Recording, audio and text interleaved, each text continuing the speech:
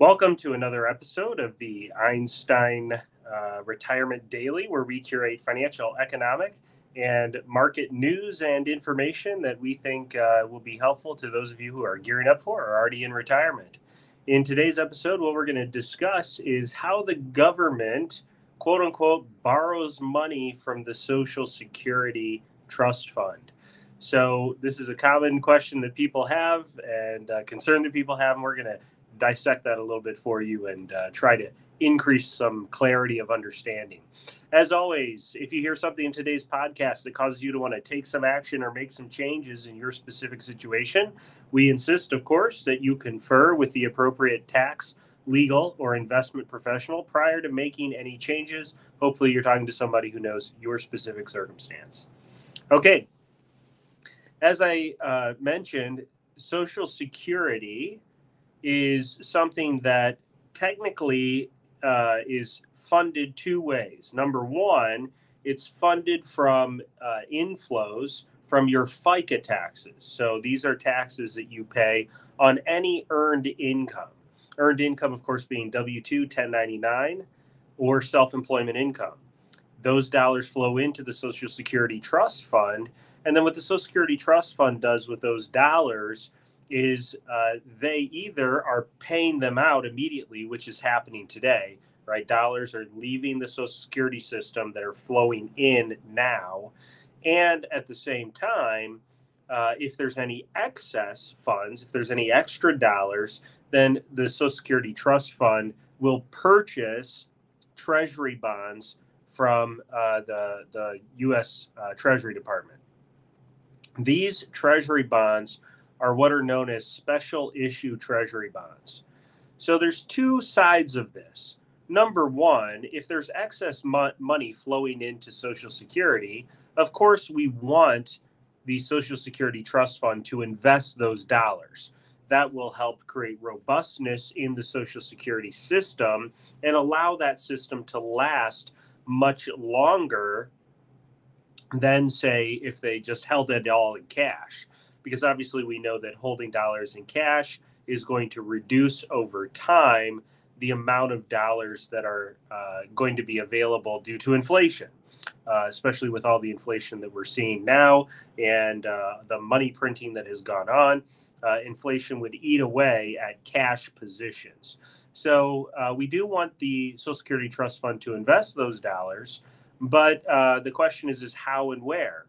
Well, the solution by the Social Security Trust Fund is that they invest in a special issuance of U.S. Treasury bonds.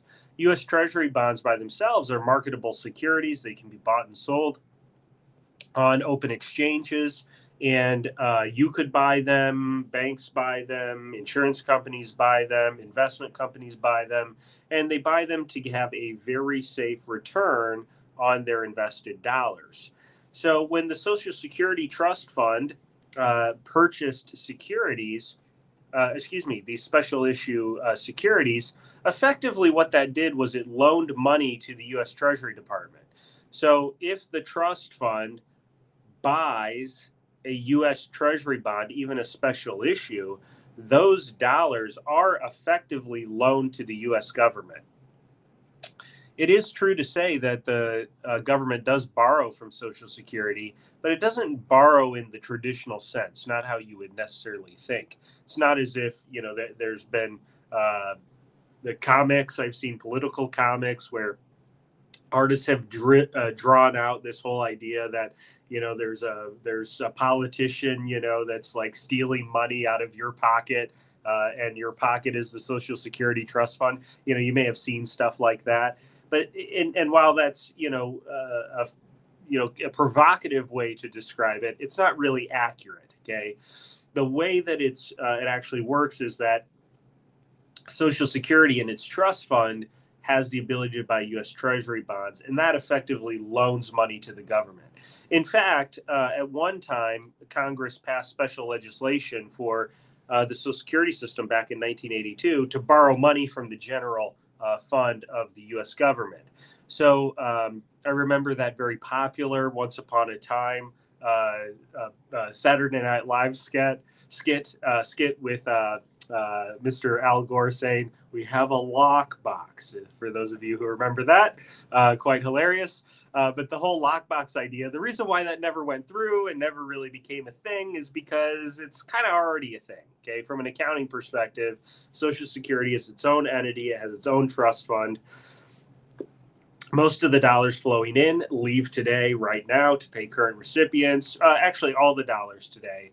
And actively right now, U.S. Treasury bonds, these special issue bonds, are being redeemed right now to pay current recipients. So again, we do have a problem with Social Security. It's very underfunded. And the only reason why there is not a funding gap right now is because those special issue Treasury bonds are being liquidated to fund current recipients. And we're good on that through the year. Now I forgot, 2036. So it's coming up quick. So there definitely needs to be some action taken to fix the system. But the government doesn't really steal money from Social Security. That's a misnomer. And they don't really have the ability to do it. It's not set up like that. However, we do loan money to our government through the purchase of these special U.S. Treasury bonds, but that's actually declining right now. Okay, it'd be great if we had more dollars flowing in to actually increase that, but not yet. Okay, that's not how it's set up. Okay, I hope this has been helpful to you. I know this is something that people often have questions about.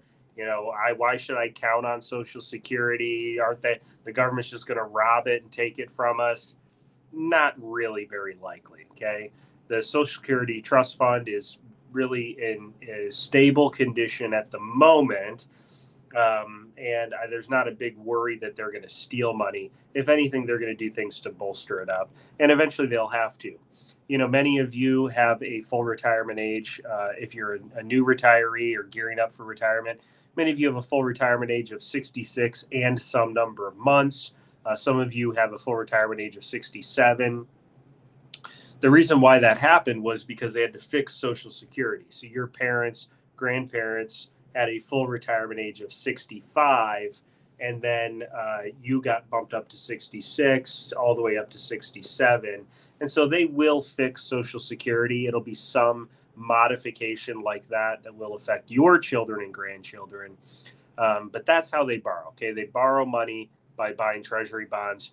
It would be interesting to see what would happen if they would fund Social Security a little differently. They didn't buy U.S. Treasury bonds. They bought something different.